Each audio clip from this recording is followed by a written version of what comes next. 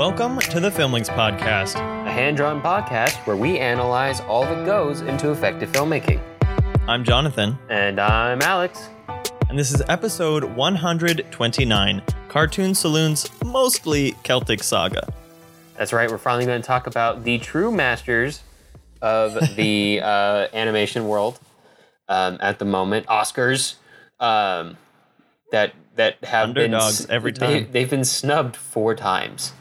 That's ridiculous. Out of 5, no, that's just 4. They've only made 4 feature films, so every that's single every time. movie. Every single movie they've made has been nominated for Best Animated Picture, and worthily.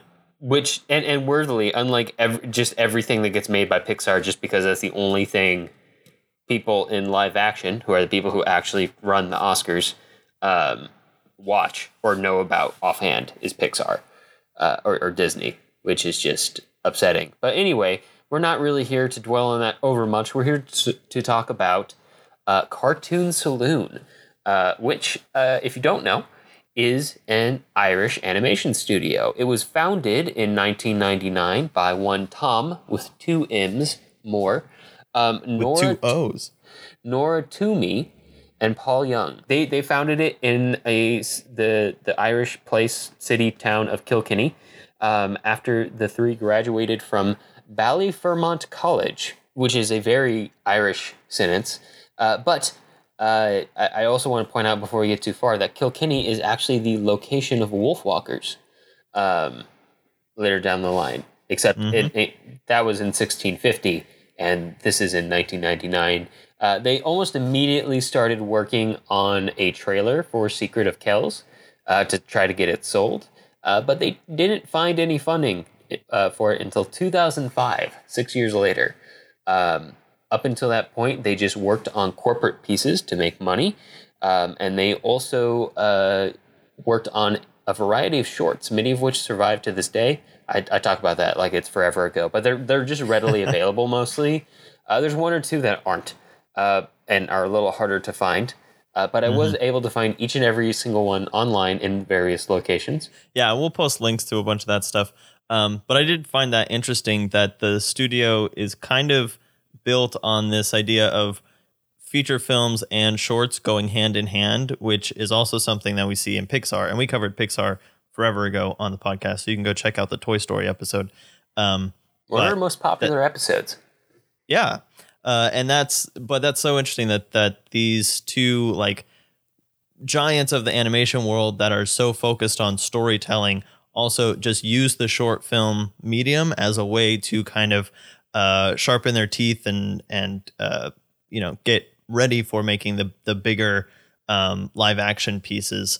And it works out really well. And we're going to be talking about some of the short films in our bonus podcast episode, so we'll talk about all the Patreon stuff at the end. Just wanted to throw that in there. Of course. But anyway, they did eventually get funding for that movie that would become The Secret of Kells. And most of their work, and they've talked about this, takes inspiration from the what's considered an unfinished masterpiece of animation, The Thief and the Cobbler, as well as the Disney film Mulan. Which both used native art styles, or native to the location in which the place the story was being told, to influence a 2D animation style for the film, which is really cool. And they do that across all 4 of these films that we're going to mention, even though they only cover 2 locations, one of which is Ireland, one of which is Afghanistan, which is a tricky one because human depiction is not a thing in Islam. It's specifically outlawed, so that makes it a little tricky. So they actually end up pulling a lot from nearby Pakistan and India as well, which makes it really neat. As well as going back farther to like pre-Islamic expansion, which is also pretty neat.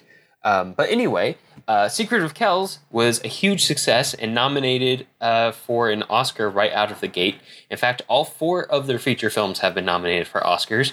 None of them have won Oscars, though. And it eventually led to a deal with Netflix through which both The Breadwinner in 2017 and eventually their upcoming movie, My Father's Dragon, both of which are directed by Nora Toomey, will be released or have already been released. And in a lot of circles, some of this is just, press being press, but they are often labeled the Irish Studio Ghibli, and sometimes they're referred to as the true successors to Studio Ghibli. I've seen some articles to that extent, but anyway, Jonathan, what are in detail, what are the movies we are talking about today? All right, in overview detail, we're talking about The Secret of Kells from 2009. As Alex said, their first feature. It was nominated for Best Animated Picture. Get used to that line. Directed by Tom Moore and Nora Toomey. And then we'll be following that with The Song of the Sea from 2014, also nominated for Best Animated Picture, directed by Tom Moore. I'm seeing a pattern here. Then The Breadwinner from 2017, which was based on a novel, 2000 novel of the same name by Deborah Ellis. And that was nominated for Best Picture, directed by Nora Toomey. And finally, we're talking about the latest release, Wolfwalkers from 2020, nominated for Best Animated Picture. Big surprise. Directed by Tom Moore and Ross Stewart. Mm-hmm. And almost all of these, I believe all four of them are produced by all three of the founders. And The Breadwinner is executive produced by Angelina Jolie. Just throwing that out. Well, there you go. Yeah. Executive producer is one of those titles where you never know how much it actually it mostly means money was mostly spent. Means money. It can also a lot of times mean status. So like if you have a major star in a movie, sometimes you give them an executive producer credit. Not because they just want an executive producer credit, because it doesn't mean anything and everyone knows that. It gives you money. you get more money. You also can take stuff like Best Animated Picture Oscars and claim that. All right, without further ado, let's kick it off with The Secret of Kells from 2009. Jason, take it away. The Secret of Kells from 2009. In 9th century Ireland, at the height of the Viking Age, a collection of monks live at the Abbey of Kells under the guidance of Abbot Kellach, who is obsessively building a wall around the place to keep out the Northmen raiders. Brendan is a brave young boy, the nephew to the abbot, and an apprentice to the scriptorium of the monastery, where books are copied out and illuminated, a detailed and skilled process of medieval illustration. There, the monks speak of the Book of Iona, worked on by the master illuminator, Brother Aidan, who has the power to turn darkness into light. When Aidan arrives with the book in tow ahead of Viking destruction, Brendan finds himself caught between his uncle's desire to protect him and his own growing skill and interest as an illuminator, with the hope of working on the famous book himself. Let's start talking about Brendan Gleeson, who is in more than one of the movies that we're going to talk about today.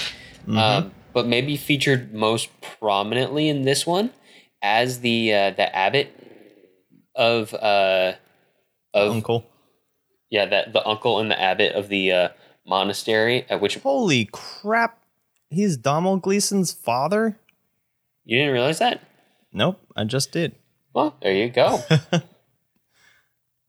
It's a long line of the Gleesons. Yeah, but the abbot, the uncle, is something. Okay, this is something I want to bring up for the whole episode, so maybe it's worth bringing up now. But a lot of these films revolve around this, hinge on an overprotective father figure. That is Brendan Gleeson's character in both Secret of Kells and Song of the Sea. Yep. That's it. And in a way, there's a lot of family stuff worked in here, and a lot of the times, they actually do a really good job of blending this story that is plot heavy and has all of this, fantastical lore built into it. And even in this one, even though the Vikings were very real and they did have a habit of storming monasteries and killing everyone in it for the gold shiny things within, they're turned into like these mythical beasts as well to kind of go along with everything else that happens in the movie. But while they have all this, high concept fantasy going on, they also have this this less intense, like emotional storyline, less high concept, grandiose, emotional storyline paralleling that adventure. So people are going on these mythical journeys in order to not handle a theme, but essentially end up handling some kind of personal hardship. So in this one, it's about someone who's the Brendan, which is ironic that Brendan is the nephew of Brendan the actor in this, but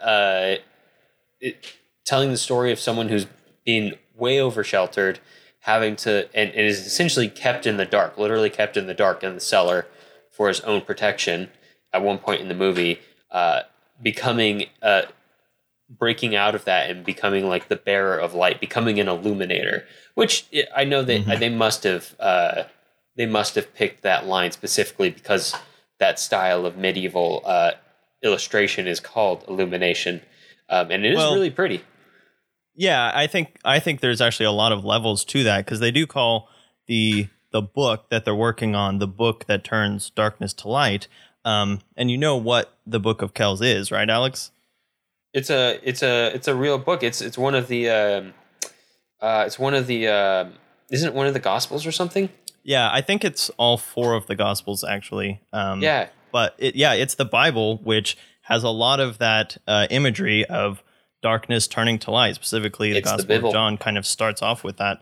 So it's got that element, and it's worked that theme throughout the whole artwork of the piece. I mean, we get the big epic battle, which completely takes place in like a mythical darkness, which is another really interesting thing that happens in both this film and Wolfwalkers. Is this kind of clash between like a traditional kind of Christianity and the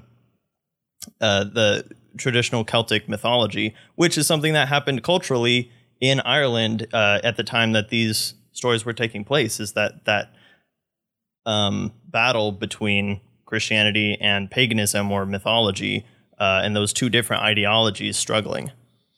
Yeah, and of course we spent all this time talking about all the themes, which are super cool, and the setting, which is super cool, but we have to talk about the art style, because the art style of Cartoon Saloon is so unique. Everything they do is in 2D, everything they do is hand-drawn, and in fact, as they go along with each film, they less and less, they show more and more of the process in the final product. Yeah, it's so interesting. I mean, in Wolfwalkers, like they leave a lot of like the sketch lines. It's almost sketched, yeah. And yeah, which actually lends a lot of energy to it. A lot of it feels really flat. A lot of it is, or compressed is the better word to say. A lot of it has those like kind of just, I don't want to say lack of perspective, but kind of like this forced invented perspective that is exactly what you would see on like a medieval tapestry. And it goes back to what we were saying in the intro, where we're talking about them borrowing from the native style, in their case, Irish, and like going back to Irish illumination, Irish tapestry, and other tapestry from medieval Europe to kind of create this style that is not as like smooth or easy to look at as like a Pixar thing, where it's expressive, but you almost like forget that you're watching animation sometimes. But the entire like the lines and the cracks show in this, you can see the process. It's an expressionism very similar to like German expressionism, but in this time it's Irish and it's animation. Yeah, and to just kind of like paint a picture of this through podcast, which is very difficult, but you can find like on the Cartoon Saloon website, they have art stills from each of their films and various frames that kind of show off their style. But like in the abbot's little cell at the top of his tower, where he can watch, it kind of looks like Isengard, where he can watch the construction of the wall around his little monastery. It's a circular room, and it has like a dark brick around the whole thing, and he's drawn on chalk around the whole thing and kind of drawn plans for the city. But when we see it, it's flat. So it looks like he's standing in a circle with the town kind of laid out in a sketch format all around him. Like, even though we can tell that we're like in a above angle kind of looking at him. And so, yeah, it's like that whole perspective is just completely compressed into like this flat, almost like a net. Like if you think of in geometry, when you take a shape and you unfold it and you can see all the sides at the same time, that's kind of what they do in a lot of these scenes, which is something that you almost can't do in live action at all without some like extreme stylization. Unless and this is an extreme like stylization style, like unfolding of reality. Right. But yeah, I like the way they just cop to it being animation. They're like, yes, this is animation, this is drawn, and you will know it as an audience, and we don't mind that you know it. We want you to enjoy it. And we're going to use everything that affords to create these really interesting, beautiful frames. Like, talk about every frame almost basically literally being a painting. Yeah. I mean, it's so beautiful, and the action's so cool. The way they do movement in this, and specifically in this one, in Secret of Kells, is amazing. A lot of the monks, all the adult monks, none of them have feet. They just hover. They just glide. They glide across through the ground, scene. or the fact that like all of his buddy monks, like all of like the third person monks, all the monk NPCs, I should say, kind of like walk around together like they're one massive monk. Yeah, almost, that's hilarious. In terms of movement, is really cool and really entertaining, and tells you a lot about their relationship. It also tells you, just from a quick like audience perspective thing, like it tells you to perceive them as a group, because they are a group. You don't really need to worry about each of them as individuals. They have their little thing where they all kind of talk about all the different places they're from, because monks tended to travel more than anyone else in the darkest part of the Middle Ages, which is another like plot point as far as the Book of Kells traveling from monastery to monastery to escape the Vikings. Yeah. Oh, I love the way they do the Vikings. The Vikings are really, really, really cool. They're not shadowy monsters, because it's a lot of what they do in a lot of their work is tell the story very much from the perspective of the main character or characters experiencing it.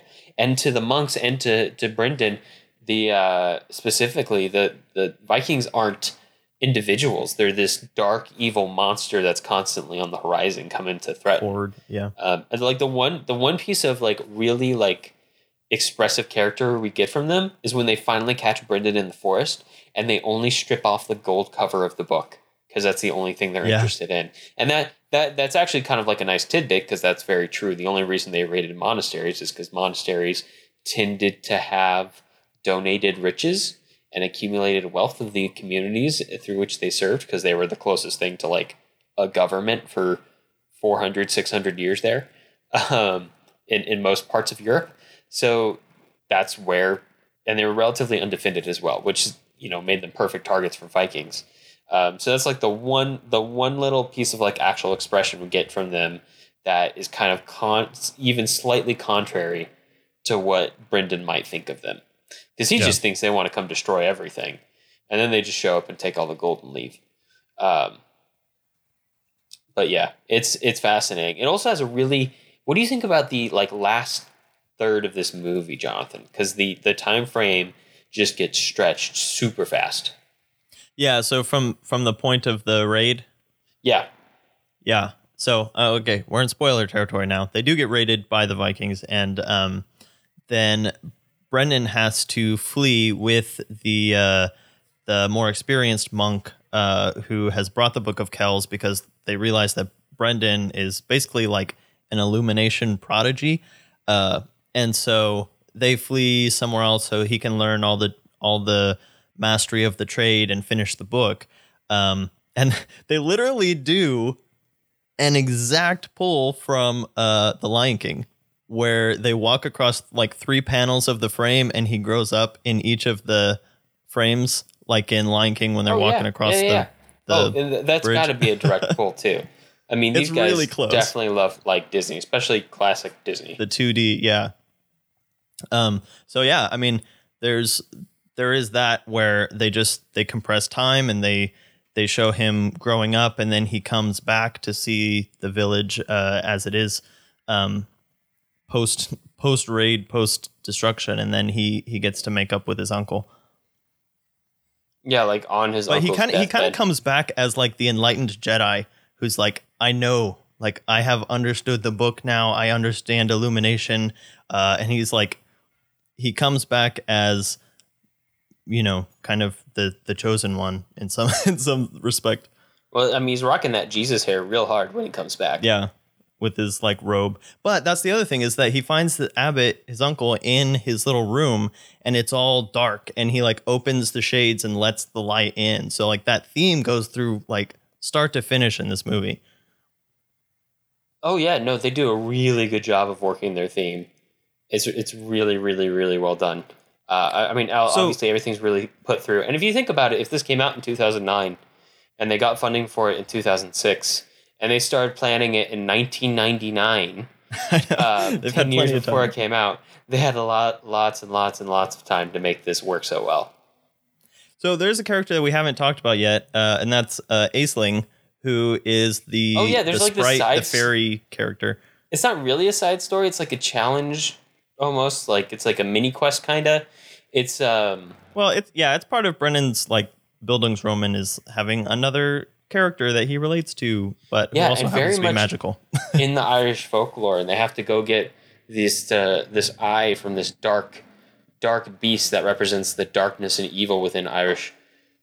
He's like dark. What was the name of that thing? It was so Celtic. It was so Celtic. I can't remember it right now. It's like Cumcula or something. It was we have the internet. Crumcrach. Yeah. Crumcrach. Who is a real deity in Irish folklore. Oh, here's a fun picture of St. Patrick and Crumcrach. Yeah, it seems that that's not the most Irish painting. Yeah. St. Patrick apparently put an end to that. But yeah, so there's the scene where he goes and he has to have this battle. And the battle I saw described somewhere as like kind of hearkening back to the Beowulf. It's like this underwater battle with this big monster, but the monster is like a sketch. The monster is like its own kind of illustration, and it kind of forms. It's kind of a snake character, and if you kind of imagine a snake almost forming into a Celtic knot, that's basically what ends up happening. And Brendan is able to use a piece of chalk that he has with him to battle it. And that, again, is tying in all these themes of illumination and artistry, and how art is one of those things that can fight the darkness. And art is one of those things that brings light into our lives in all these various ways. And so that was a really cool scene to watch in this super mythological and it's a really exaggerated type of a style. Yeah, it's like a hyper played up. It's like an elevated style. It's so expressive. I also love that he like goes and like faces down this dark evil god, and then just kind of shows up back at the monastery like nothing else happened besides he found this gem. He's just like, yeah, this is normal. Can't admit that he left the monastery, so he kind of has to play it off, but it's still like, that was a big deal. Like, oh yeah, that's cool. But yeah, no, it's an amazing film. It's super expressive. It's very much an easy starter film for someone looking to get into Cartoon Saloon. All of their films really are super accessible. Not that they're like super the only unapproachable. I think the only one that you should watch something else they've done first and then explore is maybe The Breadwinner. Because The Breadwinner, it's really good, but it's so heavy. Probably all three of the Celtic films and then Breadwinner is a pretty good order. Yeah. Probably the order we should cover them in, but we'll go in chronological order. We've always done chronological. There's no going back now. There's one time that we didn't. I feel like there's an exception to almost every one of our. When was that? I think we covered Pride and Prejudice out of order because we wanted to cover the more faithful adaptation first. Well, that's fair. But that was like episode 4, so. Too late now. We're going. And we should go. We should move on to Song of the Sea from 2014. Jason, take it away. Song of the Sea from 2014. Ben is the son of his father Connor, a lighthouse keeper, and his mother, Brona. When his mother gives birth to his sister, she mysteriously vanishes, leaving Connor depressed and Ben carrying a deep grudge against his sister shaped from the grief of his lost mother. Ben's sister, Saoirse, is mute and devoted to her brother despite his rudeness towards her. During a visit by their grandmother, Saoirse finds this white coat passed down to her from her mother that her father had been hiding. She puts on the coat to discover that she and her mother before her are Selkies, a mystical creature part woman and part seal. After finding Saoirse playing in the sea with seals, Granny decides that the lighthouse is no place for children and takes them away from a drunk and depressed Connor. But unbeknownst to the family, Saoirse's use of the coat has revealed her presence to the world of the mystical beings in Ireland, a world very much in trouble and very much in need of the Selkies' help.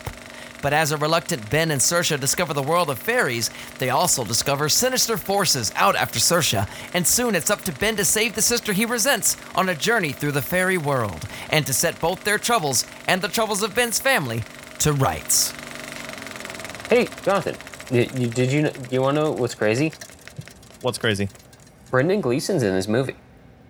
He is, and he plays the overprotective father figure again. He does. And this one, again, So I think one of my favorite things about Song of the Sea, besides that it just, always makes me feel super big brothery. It is, yeah. Yeah, especially if you have a little sister, which, I have one, you have two. Hopefully it doesn't make you feel super widowy, because that would be sad. That'd be very weird. But, yeah, I don't think any of our sisters are Selkies. At least I don't think so. I could be wrong on that. I can't tell you with absolute certainty that's not true. I haven't had to go on an adventure to find any coats yet, so still waiting for that. We're gonna see what happens. But anyway, one of the things that I love about the Irish folklore in this one is just how perfectly and how intentionally it parallels the situation of their family, and how it they never say it outright that this giant who you talk about who cried so much that he was turned into an island by his mother in the sea is a parallel for the father. They're really they obvious do it connections. Through art, though. The grandmother and the owl. They have the same shape. There's a lot of very traditional animation techniques of using shapes to represent characters. So the big, strong, mythological god is very square, and the mother figure is like a circle because she's an owl, and that plays into role. And then their grandmother is very circular and owlish. Even though they're not exactly the same character, they represent the same thing. Yeah. For some of it, you can kind of keep yourself guessing as to whether what's happening on screen is really happening in the movie. Mm-hmm. At the end, it definitely is. I always like stories about siblings coming together, and I like that it's so clear in the movie that his resentment towards his sister is completely based in his grief for his mother. It's a really well built family dynamic, and to take that dynamic and expand it through the use of the Irish folklore is so cool. It's one of my favorite kind of fairy magical creature worlds that I've seen in a movie. Although I will say, as far as the family dynamic, they make the sister so sympathetic that you just really don't like the brother for a long time because he's so mean to her. Oh, he's so mean to her. The first thing he does is he kicks her off of a rock that he's sitting on. Oh, and he's real mean. Yeah.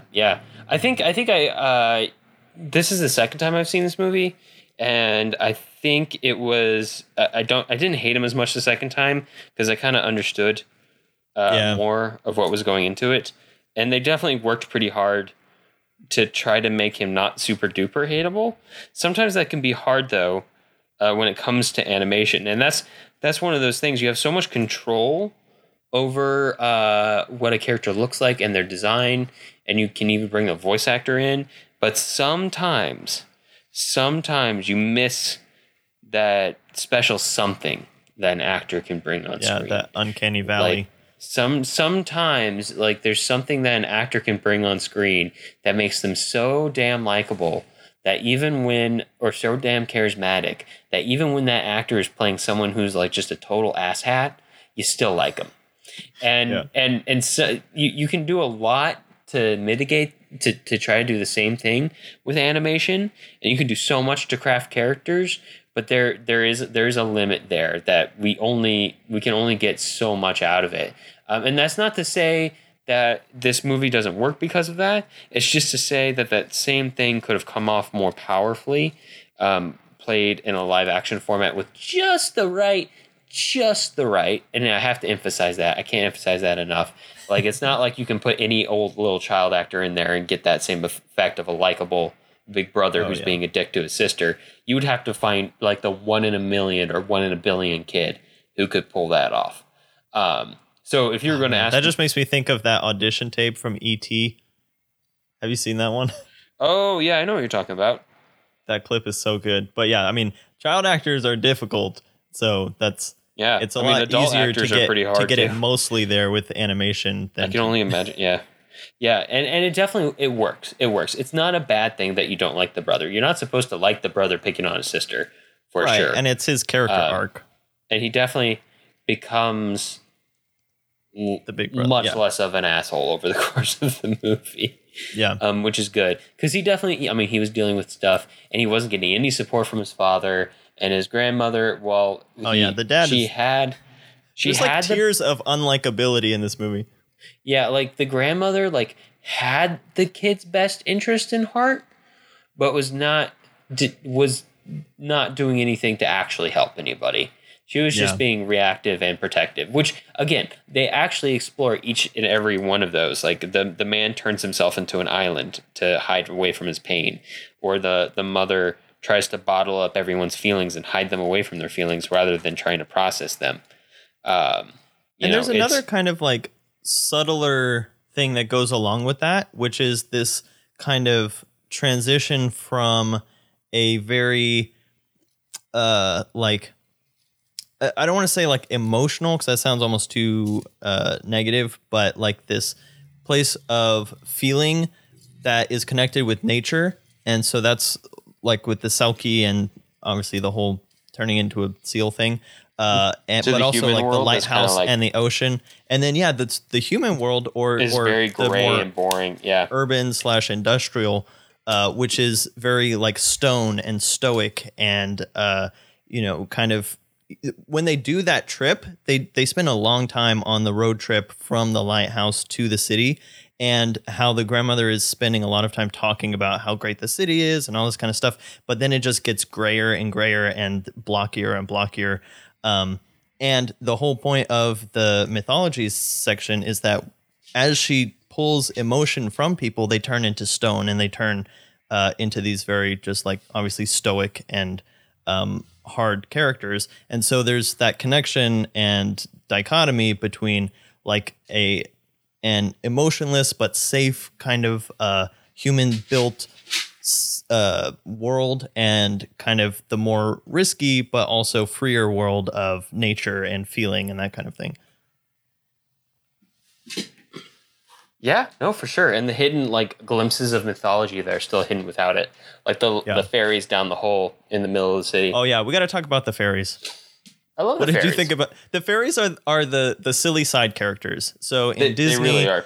They would have been like super played up and way dumber than they are. But these are probably the silliest side characters of any of the cartoon Saloon films.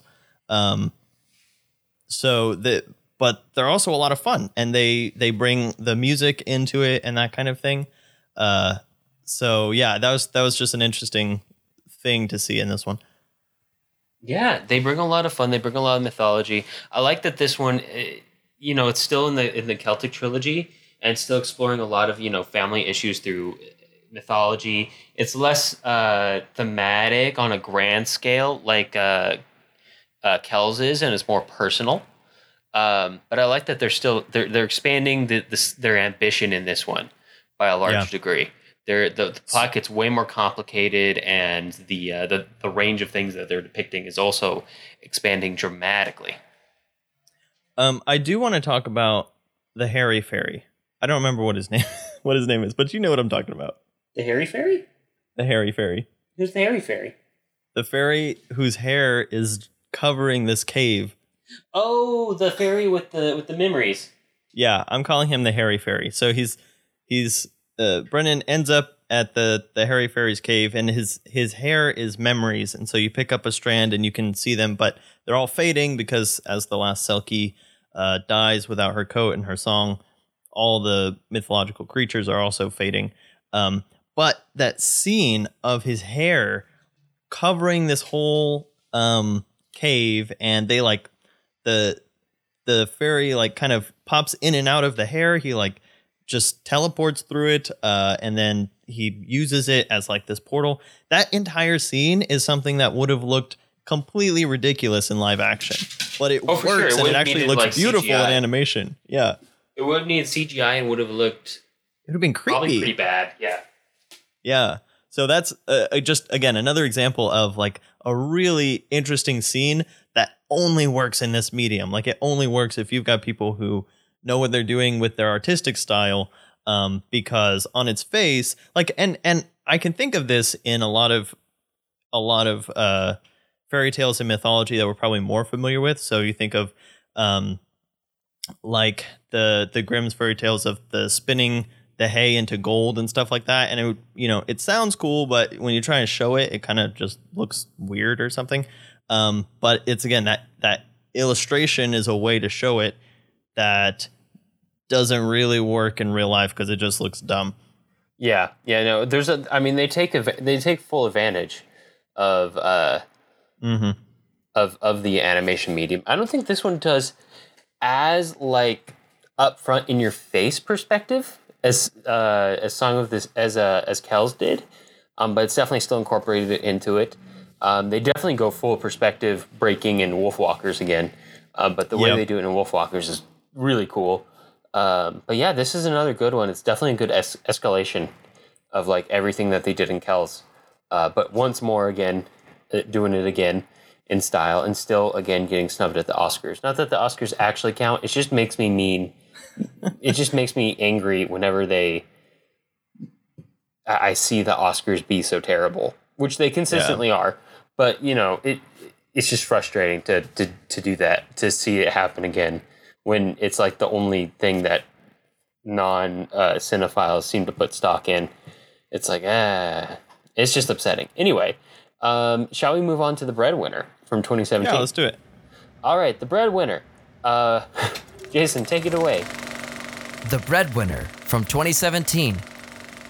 Parvana is a young girl living in Kabul under the rule of the Taliban. Her father was severely injured in the Soviet-Afghan War and could no longer work as a teacher, so he and Parvana sell goods by the side of the road as hawkers. They tell stories to help each other through the poverty and the heavy-handed anti-woman rule of the Taliban. After her father is arrested for insulting a Taliban soldier, the family is left without any male person to be the breadwinner. Parvana's younger brother, Zaki, is a baby.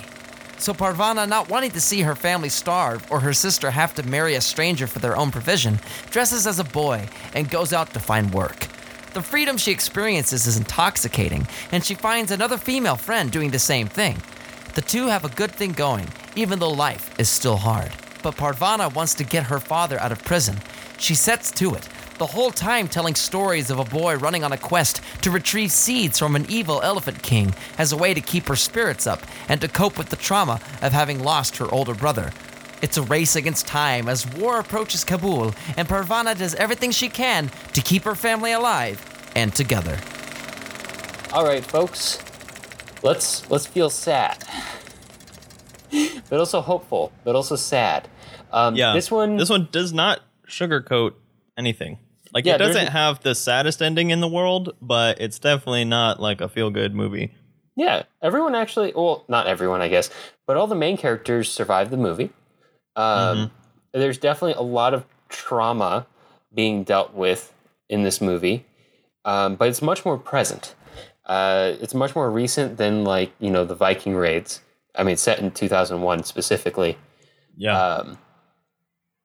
But it was written. The book violent. was written in 2000, so it must be a little bit earlier than that. The clearest pinpoint I can give you is that the father was supposed to have lost his leg in the Soviet-Afghanistan War. Which, if you're not familiar with that, it's like the USSR's Vietnam, basically. To put that into perspective. But yeah, it's about the family here has suffered through so much, and it would be something really difficult to sit through if we didn't have the same coping mechanism as an audience that our main character and our perspective character is also using as a coping mechanism throughout the film, which I think is a really nice parallel. It's like, yeah, the character's using this to soften her experience in the world, and so let's use it to soften the experience of the audience as well, and to also do some really unique, interesting storytelling where our main character Parvana is telling the story about this boy who does not have a name at the start, who goes on this quest to rescue or to retrieve seeds from an evil elephant king. To save and slowly, his town. you piece together and slowly discover over the course of the movie that this boy was her brother who died in an explosion with an IED that he thought was a toy and picked up and died. Probably during the same war that her father lost his leg in. And is also the same reason why she is also now stuck in this very dangerous situation where she's a woman in a world that is not very kind to women, having to pretend to be a boy in order to keep her family from starving. So yeah, the stakes could not be higher in this movie. The emotional trauma is, to use an understatement, rife. The coping mechanisms are interesting. The fact that they used kind of like this older style of story, it makes me think of like older, like Iranian style, or maybe like possibly like Pakistani or like Indian style animation for the old story. There's a style switch. Yeah, when she goes from the movie itself, which is fairly polished, especially in terms of less extreme. Some of the other films, like going to Wolfwalkers and stuff. But it's kind of traditional animation. And then when we get into her story, it almost turns into this like kind of cutout, like flat type of a thing. Like it almost looks like it could have all been made with like construction paper or something, which is fun. And it feels kind of childlike, but it's also really well like art directed at the same time. It looks like something that you'd see on the wall of like a ruin somewhere in like an Uncharted game, which I think is the intent. I have one nit to pick with the story. Where'd you get a nit? The story within the story. Okay. I'm about to tell you where I found it.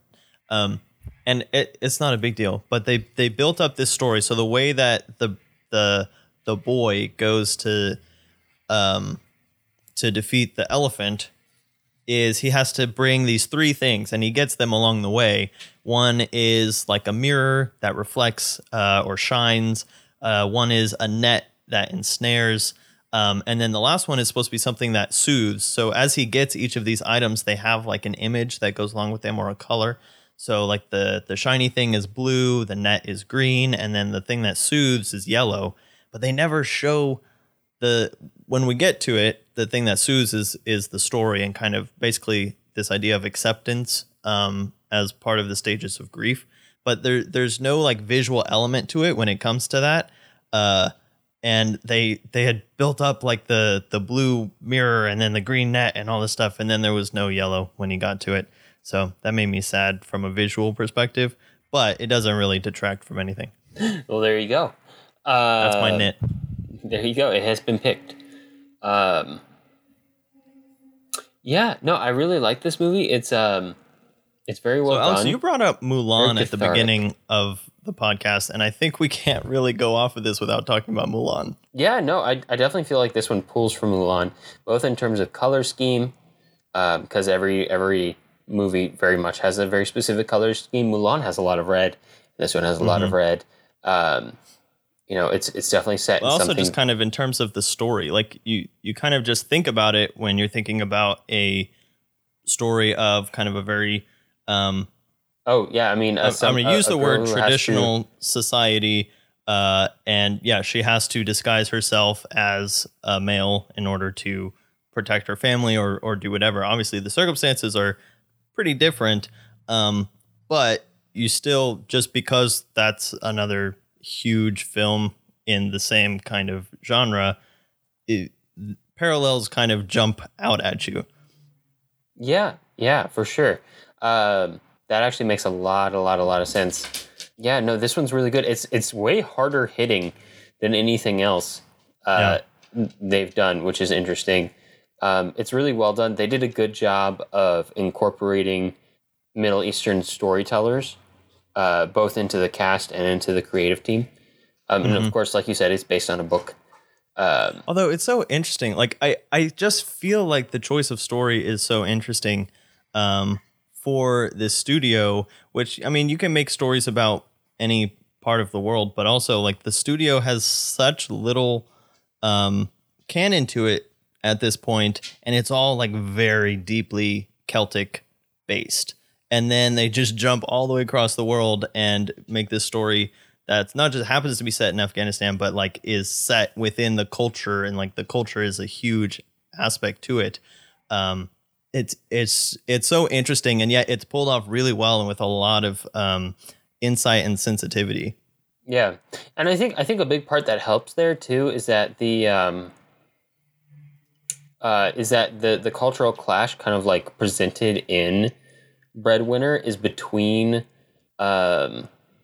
like these people this family that held on to ideals that existed before the Taliban kind of exploded and took over, and the Taliban itself, which isn't really like a traditional culture really. It's like a made up idea of like this idealized radical past that is more regressive than anything else. And then this kind of does like a really good job of showing that.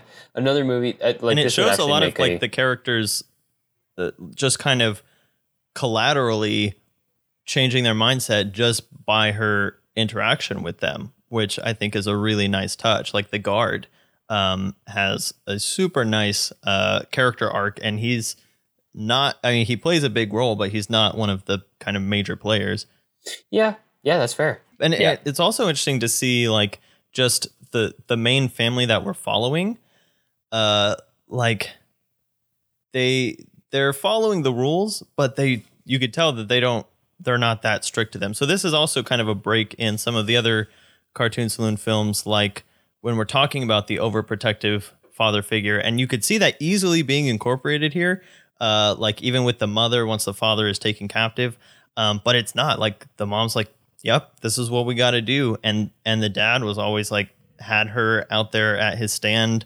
Yeah, they 100% like the family 100% doesn't like agree with the Taliban or its rulings. Culture, yeah, they're like, well, I guess they're in charge. We're freaking stuck, and they go along with it. But they also push back. I mean, the fact that he talked back to a Taliban soldier is what got him in jail in the first place. Not even meanly. He just just was saying, "Hey, this is our situation." Like, hey, that dude here. Was so trigger happy. Yeah, that dude was crazy. I mean, even that character too is really well written. It's very clear that that dude is freaking terrified, and has been told that he should do this, and this is your path to, like, I don't know, power or whatever. Or he just has like a budding god complex. Yeah, that too. Like, that's an easy way down the path. You can see how easily he's just like a completely and dangerously misguided youth who was given a gun. And told that he was in charge of everyone else. And that's not a good mix. That's a very, very bad mix, as we see over the course of the movie. But yeah, it's handled really well. I don't think there was really like any sort of big controversies that came out of like cultural representation. Which is almost in this surprising. Movie, which is freaking impressive. Yeah. It doesn't sugarcoat things, but it's also like, it's pretty much making a statement, that, I mean, I don't even know if they're allowed to watch it in Afghanistan, but I mean, if they did, they would not be happy about it. Different parts. Afghanistan's a weird place, but it would be wrong to think about it as like a unified, singular culture or even a single unified polity. It's typically a back and forth of control between. This is really an oversimplification, but between like the Afghan government and the Taliban and the other terrorist groups.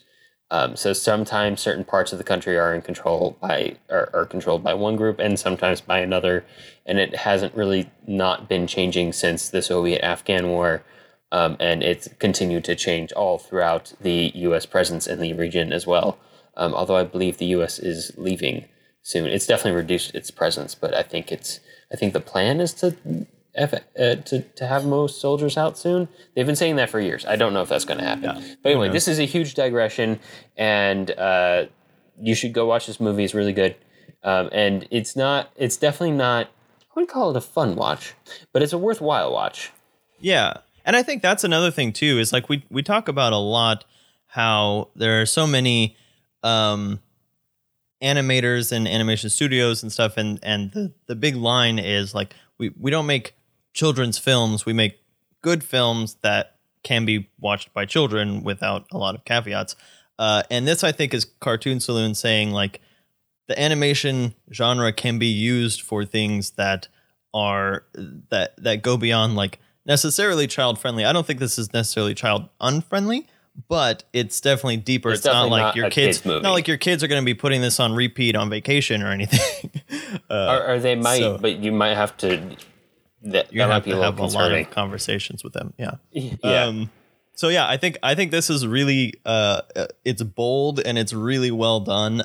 And it's just one of those things that I think helps animation kind of get to a place where it can tell more of these stories that are less fun, because sometimes animation is the best medium to tell those kinds of stories. Like it would be much more difficult to tell this kind of story with this culture without, basically just mocking up Afghanistan, let alone trying to get rights to go to Afghanistan and film it in person. So and like the whole would be a mess. The story she tells about the character who ends up being her brother takes up a good chunk of the movie too. Like it's like maybe an hour and a half long movie, and that part of the movie is at least 30 minutes worth of screen time. Yeah, I mean it could be its own short story. Oh, easily, and you couldn't do like hardly any of that live action, and definitely not with the same impact. Yeah, it would have to be like a really highly stylized kind of fantasy thing that I think would kind of detract. Or you would just go to animation for that portion of it. Yeah, and that would be, like you're saying, even weirder. Is a huge portion of the film anyway. Weirder. So let's move on to Wolfwalkers from 2020. Woo. Jason, take it away. Wolfwalkers from 2020. In Ireland, 1650, in the town of Kilkenny under English rule, the Lord Cromwell has ordered the woods to be cleared for more land. This puts the locals and the English soldiers at odds with the wolf pack that lives there, and is said to be guided by powerful and mysterious wolfwalkers, those who can set their spirits free as wolves when they fall asleep. So the Lord Protector brings in Hunter Goodfellow, who brings his daughter Robin to Kilkenny with him. Goodfellow sets about hunting the wolves, who are frustrating his every move, while Robin sneaks out of the city, explicitly against instructions, to try and help him. In the woods, she is caught by one of her father's traps. While she's stuck hanging upside down by her ankle, a small red wolf approaches. The wolf is trying to cut the rope, but Robin panics and is bitten in the kerfuffle. That wolf turns out to be Meb, a young wolfwalker, which means that her bite has turned Robin into a wolfwalker as well. Meb is looking after her pack after her mother Maud mysteriously vanished in wolf form, leaving her unconscious body inert in the pack den. Robin finds herself becoming friends with Meb, and suddenly against the Lord Protector, and by extension and reluctantly, her father. The Lord Protector will stop at nothing to see the Wolfwalkers and their pack destroyed, and his will made absolute over Ireland. But things won't go according to plan if Robin and Meb have anything to say about it. All right, so Wolfwalkers didn't come out that long ago. It's technically a 2020 release, although it didn't become widely available to the public until 2021. And through various screenings and showings and reasons to watch this, I've seen this movie like 4 times this year. Golly. But it's really, really good, and I don't mind it at all. It's easily the most fun of the Cartoon Saloon movies. Like, I would say hands down, it's so fun. There's a lot of antics and side stories. It feels like the most fleshed out of all of them. I think this one's also the longest. It feels like a full animated feature in terms of like production and side stories and character development and timing and arcs. Like it's a full production. And it really did deserve to win the Oscar. It doesn't have any like darkness or stakes to it, because it does. It is. It just also has a really, like the second act where it's supposed to get really fun, it does genuinely get super fun. The music's amazing. The art style is back on top at like its epitome of expressiveness with these weird scenes where you can see like the entire city in the distance, like it's vertically on a wall, which is wacky, and you realize that's wacky, but it also makes for just like this excellent composition. Amazing. Yeah. And it's not at all confusing. They do this really cool thing where they decide to leave the animation style really rough, and they consciously decided not to erase all the lines when they did their finishing. So there's a lot of scenes that have this really kind of like, the best thing I can think of is it feels like a grainier version of film as compared to super smooth digital, where you can kind of see like some grit and some work put into it. And it kind of almost like adds to the motion in a way, where it doesn't feel sloppy so much as it feels expressive, which is the whole thing behind Cartoon Saloon's animation style. Yeah, and the thing that I kind of pulled away from that, because the time where they amp up that sketch quality is in the sequences where either one of our main Wolfwalker girls is in their wolf phase, and they see the world in this rough sketch. Everything is like blue, super colored. Yeah, and then you can see vision. Colors through like the Smells. The scents. So they use color specifically. Everything is blue, and then like a yellow drift will come in, and that's the scent of something or an outline of something that they can hear with their hearing, which is also an amazing way to kind of show senses that cinema is very poor at depicting. And it also, just keeping it in that rough sketch format, gives it a very primitive kind of a feel, which is also thematically ties in with the mythology and the getting back to nature. And again, that is a huge part of this, because obviously it's again about kind of this human nature connection and blending and melding and all that kind of stuff. And so using that really rough sketch kind of gives it that primitive kind of natural free flowing feel. There's also this like low key storyline in here that is not super explicit, but it very much is, screw the British, which I understand. It's the British have done terrible things to Ireland. It's more specific than that. Oh gosh, I'm trying to remember what the guy's name is. Lord Protector Oliver Cromwell. Cromwell, yeah, who was like a British hero, but was despised by the Irish. Yeah, there's a lot of those. There's a lot of British heroes who were despised by the Irish. The Irish have been kind of colonized, and still to a certain extent are, depending on what you consider Northern Ireland, which I'm not going to debate on too much because I don't want to get blown up territory by a car bomb. But yeah, they've done some really dirty stuff to Ireland. I mean, like the Irish potato famine. You hear about that, and you're told, oh, this is because there was a fungus that destroyed a lot of the potato crops, which is true to a certain extent, but there were still potatoes. Famines don't happen because there's not enough food for people to eat. Famines technically happen because there's not food's too expensive for poor people to eat, because there's a scarcity of it, because rich people hoard food. And that's exactly what happened, but the rich people weren't Irish. They were the British people ruling over Ireland, like Lord Oliver Cromwell in this movie, who they do, spoiler alert, get dead by the end of this movie. Although by his that is true. By his own hand, which is a nice washing there. Well, that's also Sean Bean's in this, and he survives. Sean Bean does survive, just barely, by the skin of his fangs. But that's the other thing. Sean Bean's a good boy in this movie. Yes, he is. But the thing with Oliver Cromwell dying by his own hand is also goes back to Secret of Kells, and again that battle of religion and mythology, which becomes extremely explicit in this. Like the whole deal is like, God has told us to tame this land and to beat it into submission and blah, blah, blah. And then at the end, when he realizes that the the mythology is real, he chooses death over paganism and just like throws himself into the waterfall. So that is the most explicit of this theme that has kind of started in The Secret of Kells, and then just kind of they just glance over it in Song of the Sea. Kind of, to an extent. I don't know if that was so much the intent, so much as it felt like Oliver Cromwell was trying to impose himself and his religion onto these people who were like, "Nah, we're good." And that backfiring terribly. Yeah. Especially when you do it with cannons. Cannons typically don't convert very well. I'm just going to throw that out there. Sometimes they do, but it's rare. But Sean Bean does a wonderful job in this. The leads, like the two young female actors who play the leads, are amazing.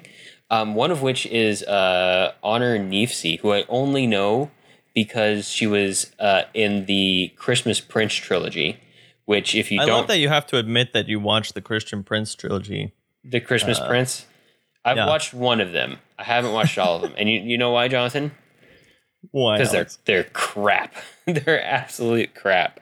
But anyway, this is definitely... This also feels like a movie that was very much meant for a much wider audience. It was almost like they were expecting people to really watch this one in a way. Mm-hmm. Like they had original music scored for it. We're Running with the Wolves Tonight, which is a really dope song. Really good scene. Yeah, I forgot that they had like a poppy song in there too. Yeah. They had high profile cast. It was released on Apple TV, which again, not the best streaming service, but definitely a higher profile one. Yeah. Good movie selection, not a great TV selection, but it's hard to find a decent TV selection anywhere these days.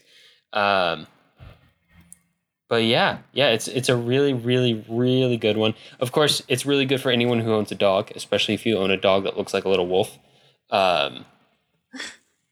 Honestly, like when they're in wolf form, the two main characters look like my dog and my dog's best friend. So I just imagine that was what was happening the entire time I watched the movie. I was like, oh, it's Suki and Eva. The entire time. Why was the dad not like a giant white wolf too, like the daughter? Well, we don't know anything about her mother. That's true, but although the mother, she was so distinctively got white the mother got very Disney. I feel like this one actually hits several of the kind of traditional Disney beats, but it just does it with a heavily Celtic spin. Yeah, it does it with more flavor. Yeah. But story-wise, we kind of go through a lot of those progressions. So maybe that makes it one of the more kind of approachable because the story progression is fairly recognizable. I mean, even down to like the very last scene that's just so feel-goody, but you don't even care at that point. Yeah, where they finally bring the family mother back. Comes together. Yeah, they all curl in like a Celtic knot together. Yeah, and then they're on their little like family wagon.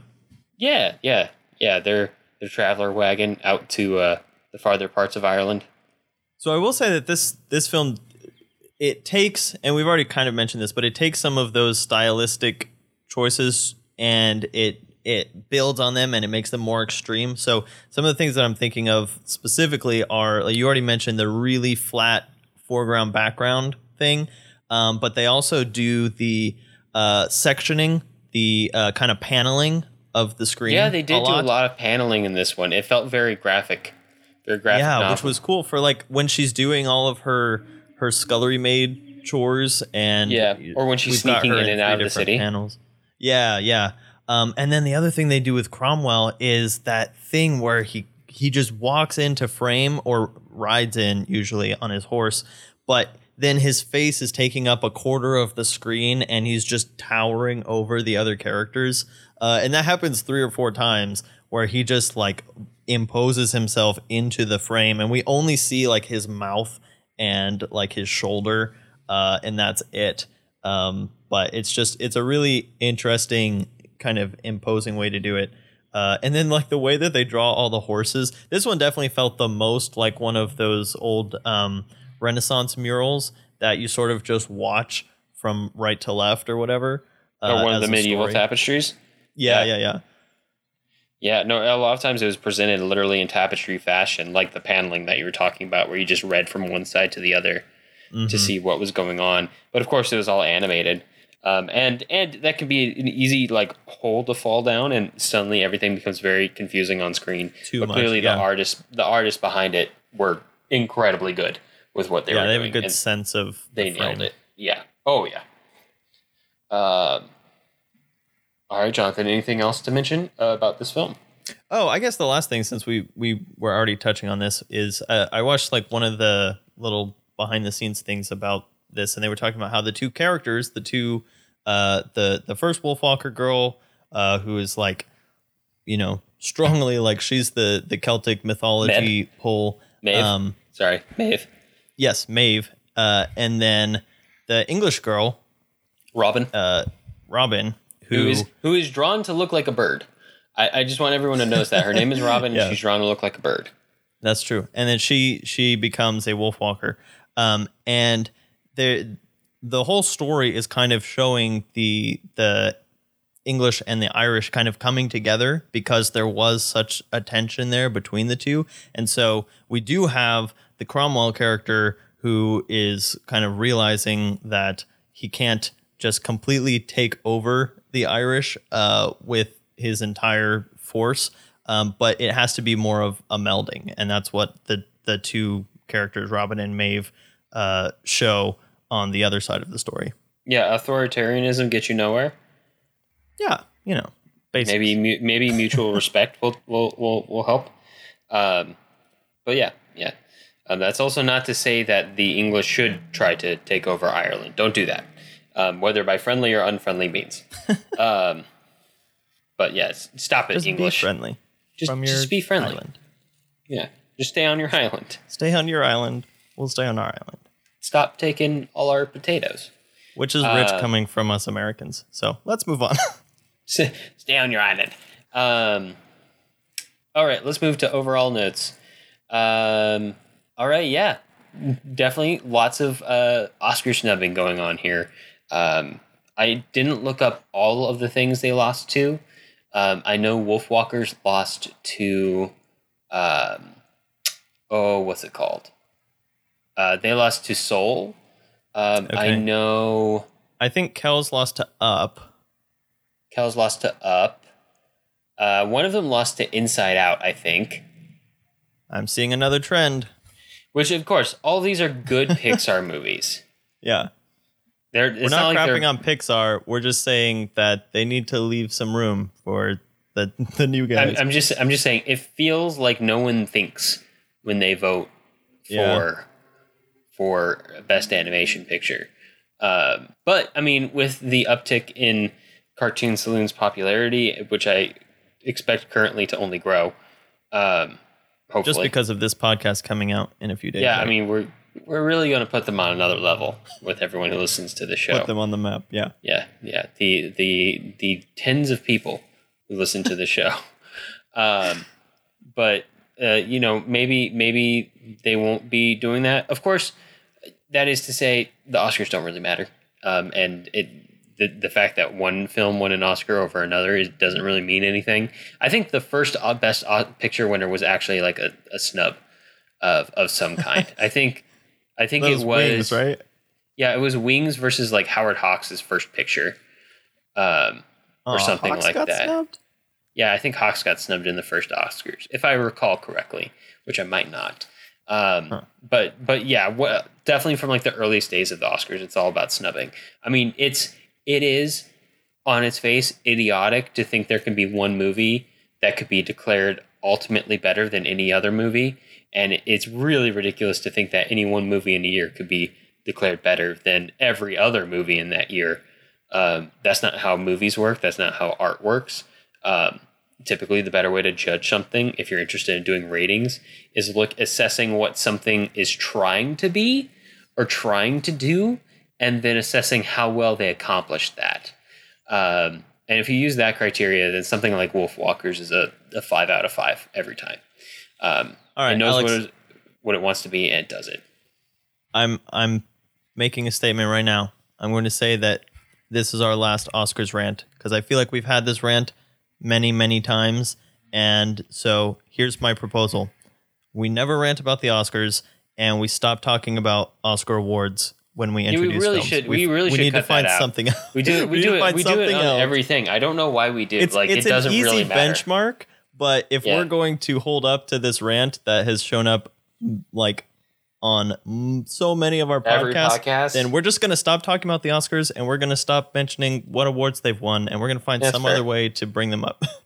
Yeah. We'll talk about people who've been in them. We'll really only like maybe mention the director. We should probably mention more crew people and more creative people involved in the process. We will now be reading the entire IMDb cast and crew list for each film. So it will be a 5-hour-long podcast. Expect runtimes to expand.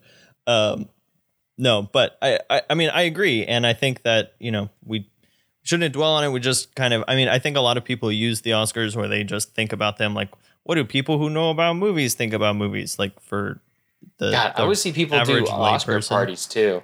It's really just like kind of getting together and being like, oh yeah, I saw that one, or oh, I didn't see that one, maybe I should watch that one. But it really doesn't mean anything. So let's talk about something else. But yeah, I think these films all like tie in really well. Like this is a studio that has an identity, like a stylistic, a visual, a thematic identity. Yeah, it's very much like, they're basically just a group of auteurs, really. Like instead of saying like one director's name, we're saying like these 3 people who've collectively come together and called themselves something that is a studio. It almost feels like watching another kind of Pixar come up, because from what I can tell, it seems like a fairly small operation of people who have like the same vision, a similar cultural background for the most part, and they have like stories to tell and a really, really impressive way of telling those stories. And again, I think we haven't even mentioned this, but I think on the podcast before I have complained about how little 2D animation is out there, and that it doesn't feel like it's getting the right, like it's just desserts, because it's such a beautiful medium. And I think this, aside from like Studio Ghibli and stuff like that, which, this is a kind of intermediate point to getting to more of that and getting that back into the popular mindset. It's just a different medium, right? Like it's wrong to think that, and there was this argument for a long time with some people that because 3D technology was newer, that it was the future. Yeah. But it's almost like how the case. Color has almost completely eliminated black and white films, except for like really niche situations. Like I feel like they're two different ways to make film, and they're both equally valid, and they have a lot to offer to various genres and stuff, but they're not given equal weight when making a decision. And it's all just marketing, right? More people are going to want to go see 3D or color movies than they're going to want to watch 2D or black and white movies. And I definitely feel like one of the reasons why 3D animated movies are like considered quote unquote the standard when you get to big pictures is Pixar. Pixar's why. Yeah. And it's impressive what they did and what they were able to. They did a really good job. But it also means that everyone else, like Sony and DreamWorks, are just Pixar clones to a certain extent. Occasionally, those studios will put out something really good, but that's not because of their choice of animation style or their unique look. They're essentially just kind of doing a Pixar all over again, even down to the way like the character design happens or ends up looking. But and maybe hopefully with Wolfwalkers being so popular. I mean, there was an interview going around like everywhere right when it came out with Guillermo del Toro, who's a big cartoon Saloon fan. with him and that's Tom fun. Moore and Russ. I can't remember the other director's name. It's like Ross Russell Stewart? something. Ross Stewart. That was really popular for a while, and I'm hoping now it'll become more popular. But one of the things that gives me hope for 2D is how Guillermo del Toro teamed up with Cartoon Saloon. That would be a trippy movie. I could see it happening. I could totally see it happening. So these are only like the pure Cartoon Saloon features that we're talking about today, right? Yeah. There's like 4 or 5 other features that they've worked on, but didn't do completely solo. And some of those are real wacky. I don't know if you've seen Moon Man. Moon Man's really good, but it is a freaking trip. It's literally about the dude who lives in the moon who comes to Earth, and then he has to try to get he wants to interact with people, but then the guy who conquers the entire world tries to trick him into bringing him back to the moon so he can conquer the moon too. But also there's this German scientist who Moon Man becomes friends with, and also this little girl who helps him escape from the evil dictator of the world. It's real weird. It is a trip. All right. But it's really cool. One of the other things that gives me hope for 2D animation is that it's such a popular style for everything on TV. And that's because it's 10 times faster to just draw something than it is to fully animate it in a 3D project. You know what? I thought of, which I don't know that there's any direct connection to this, but there were a lot of like stylistic similarities that I kept thinking of, like specifically between The Secret of Kells and Samurai Jack. Like there were a lot of similarities. Samurai Jack is amazing. Specifically, the way that like the Vikings looked very like Samurai Jack, bad guy, Aku kind of thing. Yeah, Aku. Sorry, not Apu. That's the monkey from Aladdin. Very different. That would be a very different show. Samurai Jack is so good, man. I still need. That's one of those shows that I will go watch. I was telling Jonathan before we started the podcast that I kind of stopped watching live action TV because it just doesn't go anywhere. And half the time they get canceled nowadays before they even start to really tell a story because it's a mess. But cartoon TV, animated TV, I love. I feel like the creators get much more bandwidth because it's already out of the realm of what people consider quote normal. And Samurai Jack is something I need to go back and finish watching because it came out with some new seasons recently. I've never watched the original stuff in chronological order. And it's just it's so cool. It's such a good show. We should say dope. To not deviate too much on this, but Cartoon Saloon has worked on their own TV series. I don't have a they did look into Skunk this. Fu. They did Skunk Fu. They did a show called Puff and Rock on Nick Jr. and Netflix. They did a show called Ellie the Ace. A show called Dorg Vandango. That sounds fun. Nickelodeon. And Viking School. On Disney Plus, which is actually coming out this year or already came out this year. So they're still at it. But yeah, Cartoon Saloon is building their repertoire. They're building a canon of really good work across the feature film, short film, television spectrum, and it's gonna be really cool to watch them grow and see how that influences the rest of the other industry. Work that's being done. Yeah. And to be very clear, I'm not saying that I want all things that come out in animation to look like Cartoon Saloon. No, because I also don't want everything that comes out to look like Pixar, which is kind of what's happened now. I want there to be variety. That's the whole thing. I don't want there to be vanilla, monotonous homogeneity, which is what Disney wants. But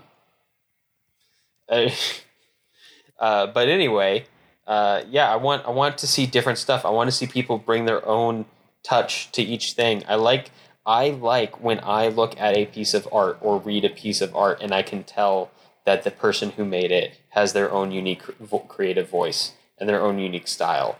And it wasn't just a series of decisions that was approved upstairs with a rubber stamp, that it comes in the shape of a mouse. Yeah. Alex, just on a kind of a side note, I want you to guess the number of employees that Pixar has and the number of employees that Cartoon Saloon has. Pixar has 10,000 employees. Oh, that's pretty close. And what's your guess for Cartoon Saloon? Cartoon I'm not going to give you a reference. Has 78 employees. Okay, you're a little low on that one. So Pixar has 1,233 employees as of 2020, and Cartoon Saloon has 300 employees as of 2020. Dang. I will also tell you that in the not too distant past, I made friends with an animator, and from what I've understood from what they've told me, the when you see like employee lists like that, it's not super duper accurate because that's just permanent on staff employees. They contract a lot, so they contract a ton of stuff. That makes sense. Huh. But it's interesting just kind of to get an idea of like the core team the scale that's working on this stuff. Yeah. Yeah. Cartoon Saloon's so tiny comparatively. Yeah. But they're making their way. They're doing their thing in Kilkenny. Making the way downtown. Okay, last thing before we move on to what we're going to talk about next month that I wanted to bring up is the trailer for Luca, which seems like it's set in a very different part of the world, but a lot of the kind of mythology seems pretty similar. And also, just while we're talking about comparing Cartoon Saloon to Pixar, Brave, because I think Wolfwalkers kind of redeems Brave from all the things that I didn't like about Brave that were very similar in Wolfwalkers, there were so many but people done who didn't way better. like Brave.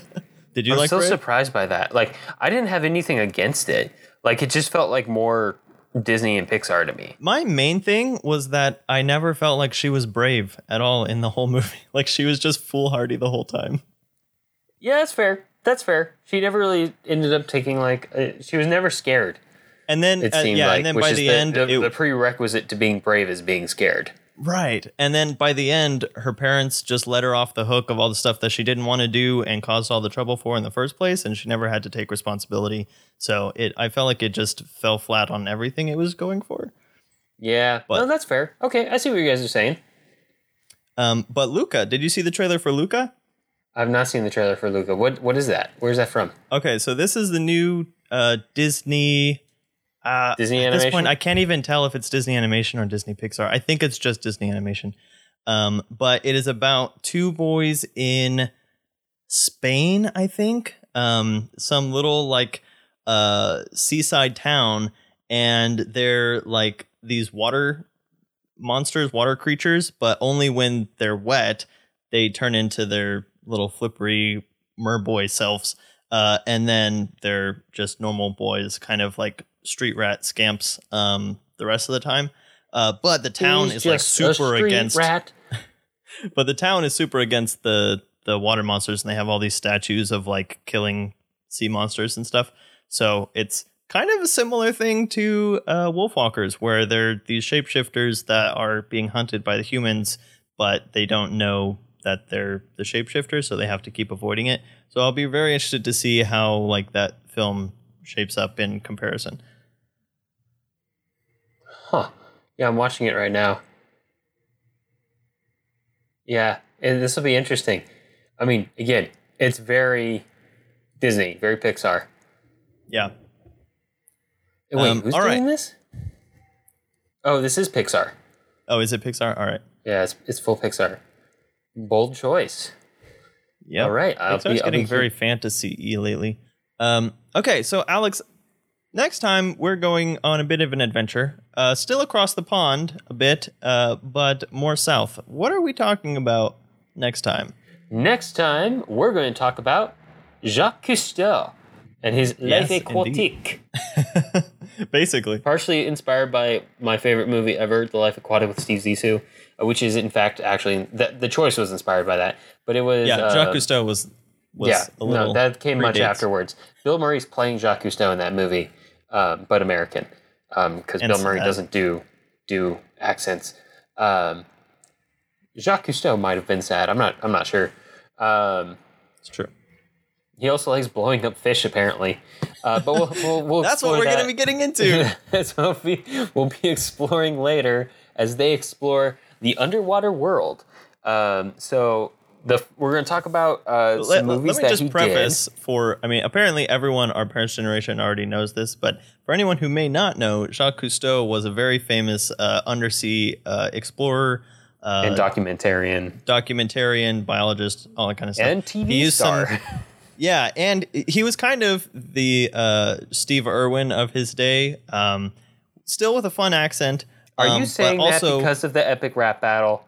I am. I'm trying to give Jacques Cousteau, here to split touch point. Invented scuba, Captain the Calypso. But yeah, he was much less environmentally conscious than we are now. So that's going to be fun to talk about the evolution of ecology and environmentalism. So some of it we will say they were learning, and some of it we will say, there's no excuse for bashing sharks to death with a sledgehammer. But or seaflooring coral reefs. We'll talk about that in more depth next month. So Jacques Cousteau had like 6 or 7 TV series that were more or less in and of themselves, like just really long documentaries that aired over the course of like a couple of years. But those are really long. So we're going to talk about his movies instead, which are the first 2 are How He Got Famous. And then the last one we're going to talk about that is his documentary is kind of like bookending his time in the sun. And also came very close to the end of his life.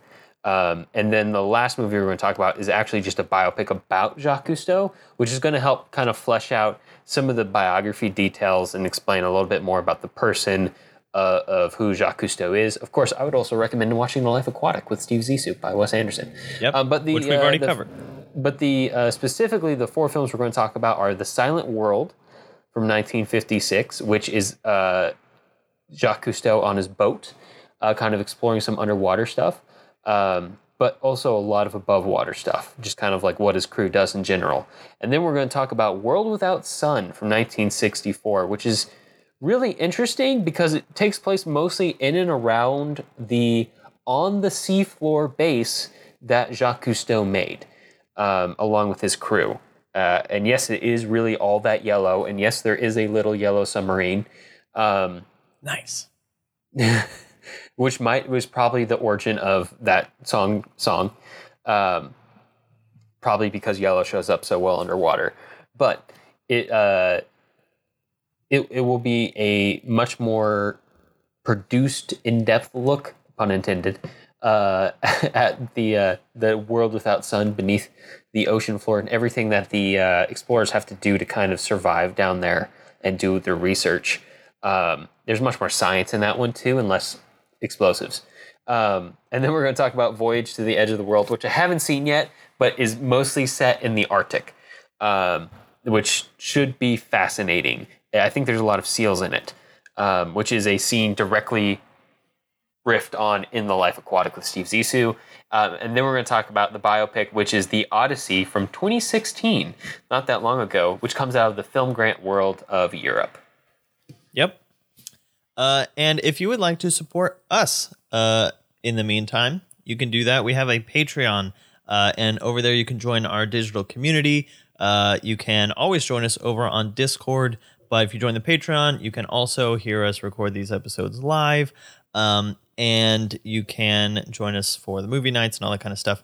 And also on the Patreon, you have the bonus podcast, and the last bonus podcast that we talked about was one of Ernst Lubitsch's silent films that came out 100 years ago called The Wildcat. That was from his German period. So that was crazy, a lot of fun.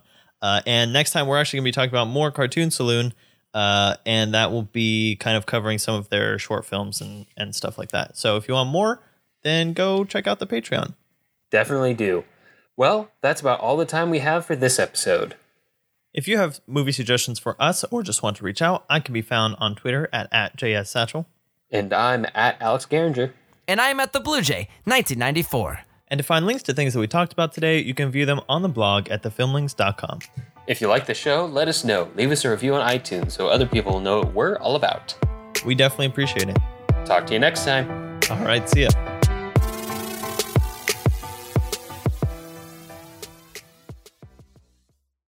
walking fast, faces passing their 2D. Da da da da da da da. You have to take that out now because that's copyrighted. I don't think they're going to complain about that particular rendition. You don't think Alicia Keys is going to come after us? I think we'll be all right. Okay. Right.